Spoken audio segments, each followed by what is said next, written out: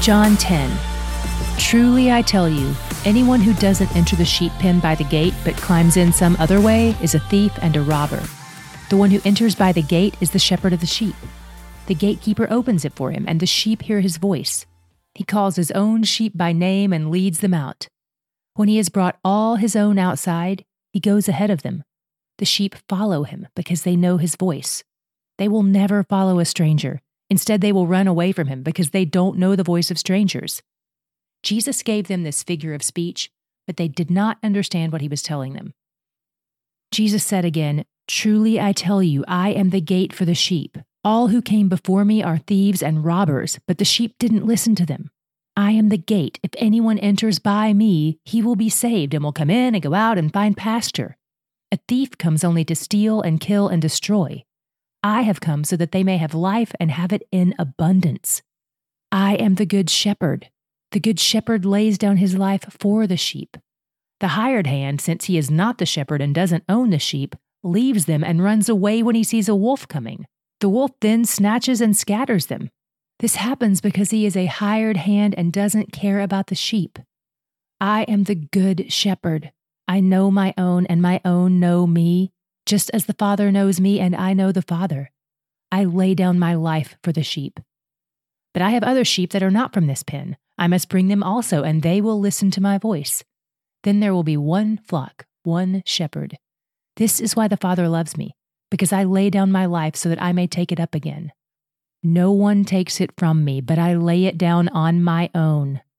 I have the right to lay it down, and I have the right to take it up again. I have received this command from my Father." Again, the Jews were divided because of these words. Many of them were saying, "He has a demon and he's crazy. Why do you listen to him?" Others were saying, "These aren't the words of someone who is demon-possessed. Can a demon open the eyes of the blind?" Then the festival of dedication took place in Jerusalem, and it was winter. Jesus was walking in the temple in Solomon's colonnade.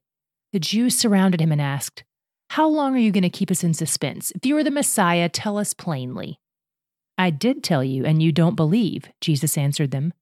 "The works that I do in my Father's name testify about me, but you don't believe because you are not of my sheep. My sheep hear my voice. I know them, and they follow me. I give them eternal life, and they will never perish. No one will snatch them out of my hand. My Father who has given them to me is greater than all. No one is able to snatch them out of the Father's hand. I and the Father are one." Again, the Jews picked up rocks to stone him.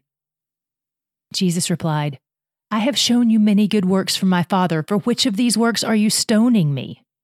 "We aren't stoning you for a good work," the Jews answered, "but for blasphemy, because you, being a man, make yourself God." Jesus answered them, "Isn't it written in your law, 'I said you are gods'?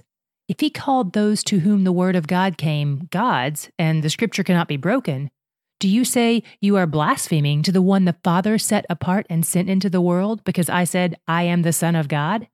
If I'm not doing my Father's works, don't believe me. But if I am doing them and you don't believe me, believe the works. This way you will know and understand that the Father is in me and I in the Father." Then they were trying again to seize him, but he escaped their grasp. So he departed again across the Jordan to the place where John had been baptizing earlier, and he remained there.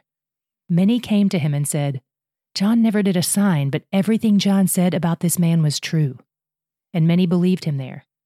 This is the word of the Lord. Thanks be to God. In today's reading, Jesus gave us a few metaphors to help us understand his relationship with the church. First, he called himself the Good Shepherd, and believers are his sheep. They know his voice and he's protective of them.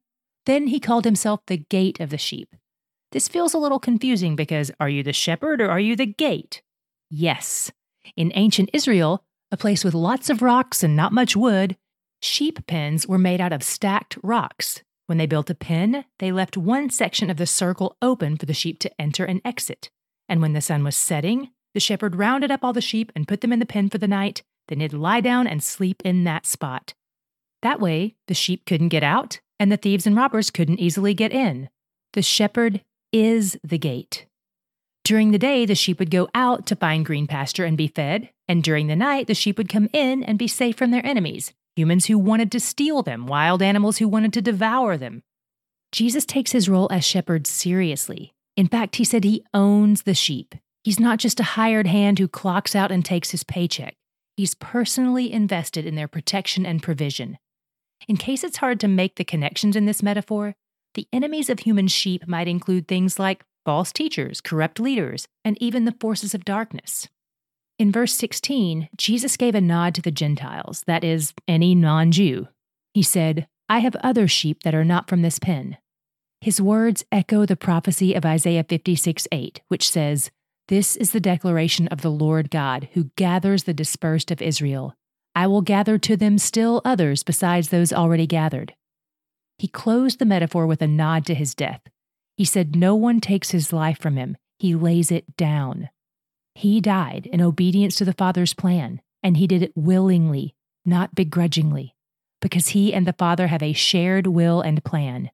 If he hadn't died, we'd all still be in sin debt. This chapter closes with a confrontation with the Pharisees. We can hardly go a day without seeing him confront them in our reading. They wanted him to shoot straight. Is he the Messiah or not? They just wanted him to say yes so they could kill him for claiming to be God.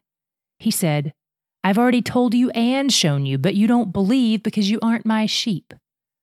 By the way, I find the cause and effect relationship here really interesting.